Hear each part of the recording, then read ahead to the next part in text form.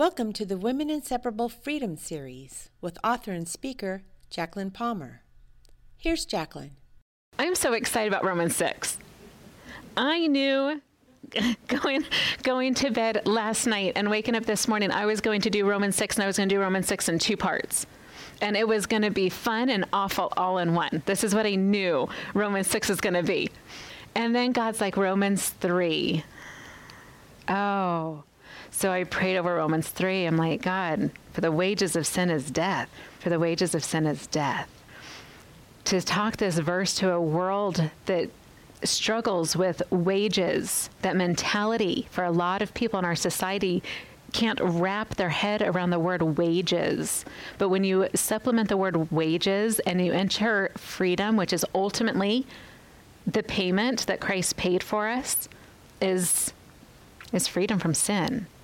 And you take out the mentality of wages and replace it with the freedom that our nation, that our generation today is hungry for freedom. It makes sense. It hits you.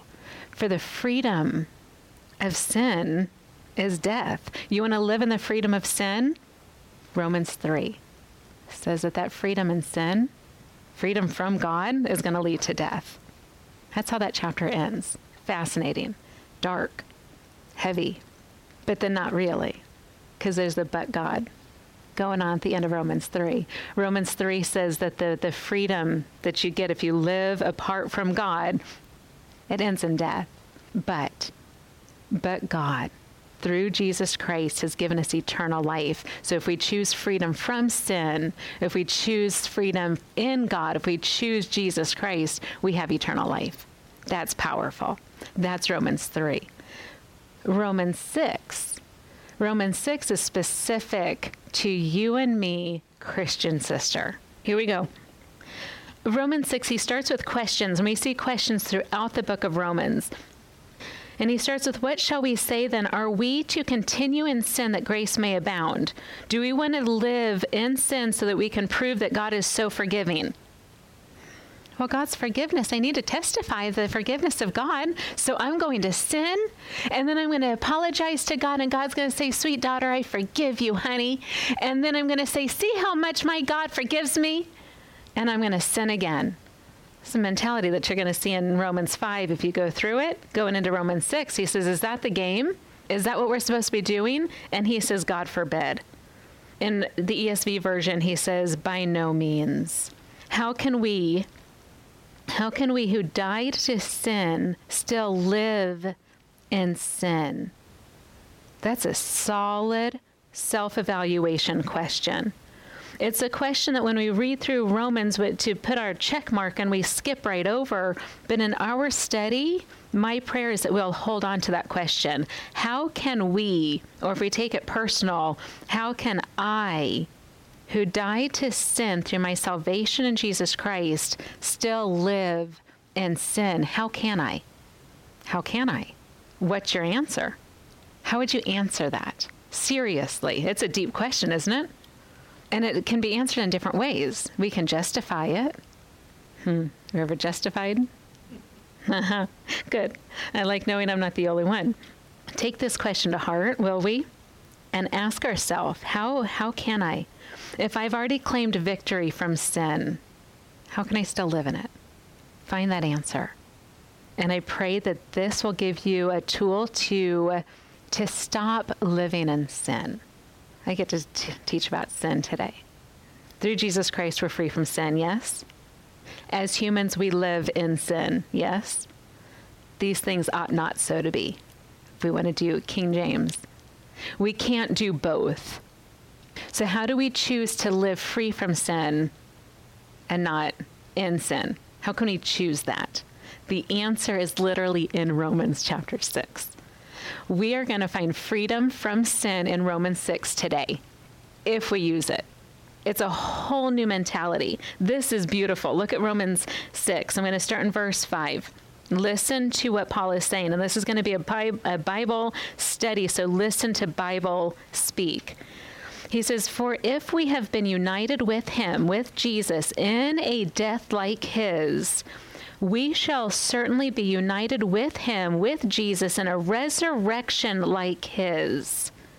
We know, Christian sister, we know that our old self was crucified with him. Is this a true sentence? Yes. We know that our old self was crucified with Jesus in order that the body of sin might be brought to nothing,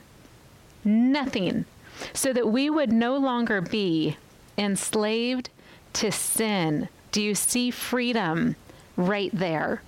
We would no longer be enslaved to sin, or we could say that we would be free from sin. This happened because Jesus died on the cross and Jesus rose again. And we believe that Jesus died on the cross and we believe that Jesus rose again. Therefore, our past, our sin was brought to nothing. What would happen if we declared that every day? Every time we struggle with sin, every time we wanted to see sin or hear sin or taste sin or walk in sin or participate in sin, we declare out loud, my sin is brought to nothing. You're nothing. That temptation, nothing. That desire, nothing. It's your freedom. You have the right in the name of Jesus Christ to declare, it's over. It is finished. Verse 7, it says, for one who has died has been set free from sin. That one is you. This is your truth. Say, but I've been trying for freedom from this sin for so long. Do you know Jesus is your Savior? Your answer is yes every time. But then there's that but sentence. I know I'm a child of God, but what would happen if we got rid of that but? Oh, as a woman, how wonderful would that be? Magic eraser. Anyway, scripture. For you who have been dead, you have been set free from sin. Now, this is what he's trying to explain to us. And we're going to look at these next few verses, and I pray that you see your tool.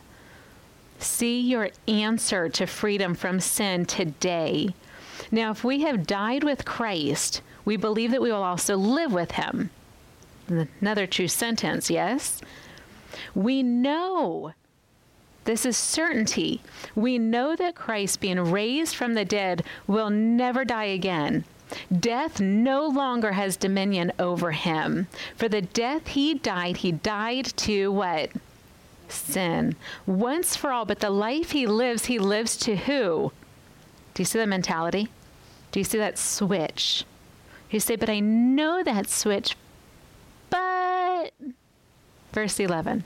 So you also must consider yourself dead to sin and alive to God in Christ Jesus. You must consider yourself. We talked about doing a personal challenge on the last video. Here's your next step in your personal challenge. Will you figure out how you can truly consider yourself dead to sin? What does that look like? What would that look like if starting right now, no matter what right now is to you, what would happen if right now you declared in Jesus Christ, I am, finish your sentence. How would you word that you would actually believe it? This is something we struggle with as Christian women. We know as Bible students, we know the truth. We know who we are. We know who he is. But we still keep on sinning. What would happen if we honestly formed a sentence that we would actually believe? I think this is what Paul's trying to get to us in Romans 6 here. What's your sentence? What's your sentence that would actually make you declare, when sin is at my door, not opening it? I'm not opening it. Because what? From Romans 6, what verse would you choose to be that thing? Not opening the door to sin, because it's nothing. There's nothing there. Freedom. Why open a door? Why open your front door if nobody's knocking on it? It's nothing. What is your verse? How can you actually today begin to consider yourself dead to sin? That's the first thing. And then is the action. It starts with your mentality, and it has to have action to it. Here's your action. Let not sin Therefore, in verse 12, let not sin therefore reign in your mortal body. Don't let it be there. Because if it's there, verse 12 says, it'll make you obey its passions. Let not sin therefore reign. Notice it's not saying don't let that bottle or that item or that person or that. It's not about that. It's about you. It's about you. Don't let sin in you. You. This is so personal. Do not present your members to sin as instruments for unrighteousness. Each of us, Paul does this often in his letters. He refers to the body of Christ as a human body. And he uses the human body in its different forms. Like, use it as an example. He's saying your body, your person is made up of different members, right? Your arms, your legs, your mouth, your head, your face. You have different members. He says, you know what member in your body causes the most sin or desires the most sin? Answer that question. You don't have to answer out loud. What member of your body craves sin? What member of your body allows that craving of sin to occur? These are good questions to ask. Find the target. They're good questions to ask, maybe not good questions to answer. They're not fun questions to answer, but you have to get to the core, don't you? If you're going to conquer something, you have to get to the core. And you can't blame the thing. You're the one in charge. And you have Jesus in you. Therefore, God has the power to do this. So separate your body in different members and figure out what that area is of sin that your member, that particular member, is dying for, that trips up. What is that sin issue? And then he says this, now that you know that, verse 13, it says, do not present your members to sin as instruments for unrighteousness. An instrument must be played, right? If an instrument is just sitting on a shelf, it's good for nothing. But when you pick up the instrument and you string, I don't know. I tried to teach myself the guitar once. I don't have time for that story. My nails got in the way. End of the story. A guy named Snake tried to tell me to cut my nails so that I could play the guitar. And I said, thank you for your advice. Then I walked away and I haven't touched the guitar since. That's what you do with sin, right there. Put it away. Don't even present your member as a servant to sin. If you don't allow air into that, oh, heavens to Betsy, if you don't use the instrument to produce music, then nothing's going to come from it. It's literally, like Scripture was saying, good for nothing. Make it void. Make it void. And then he switches it. He says, but, in the middle of verse 13, he says, but in contrast, present yourselves to God as those who have been brought from death to life. Present yourself. Here's your next question. How? How can I, and this is a very personal question that only you can answer, and we're all going to have such different answers because by the grace of God, we're all so different. How can I present my body to God? We know that we are. Romans 12 tells us to present our body holy and blameless. But that's another scripture we know. But how do we do it? What does that look like? If you truly want freedom from sin, figure this out. Figure this out. But present yourselves to God as those who have been brought from death to life. And then present your members, that same member that you're so used to laying before sin, as instruments of unrighteousness, that same member. So you've already identified that member that's causing that sin issue. Get that same member that you just identified and now lay it before God and say, I want to use this as an instrument for you. So as if it's my right arm is the one that causes my issue, let's say, I'm going to determine not to use this anymore as an instrument of unrighteousness over here to do this thing. Instead, I'm going to purpose to use this member over here for the purpose of God with the same passion the same passion in which you use it for sin. Doesn't sin want you at all times? Doesn't that member crave it all the time?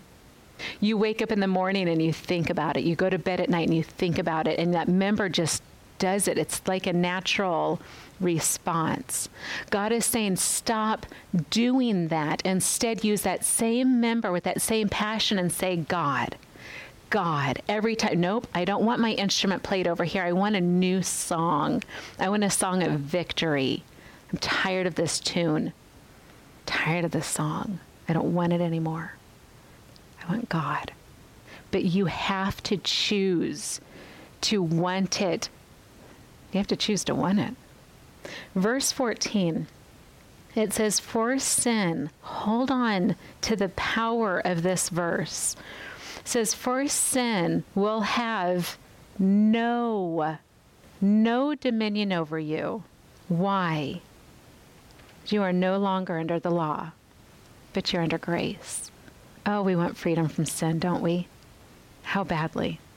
How badly do you want freedom from sin? Bad enough to find a new song.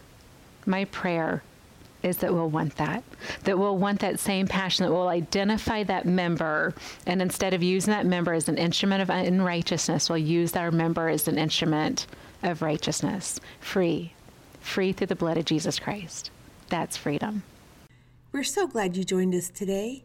If you need prayer or simply have questions, email us at womeninseparable@gmail.com. You can find more Women Inseparable studies on various social media platforms.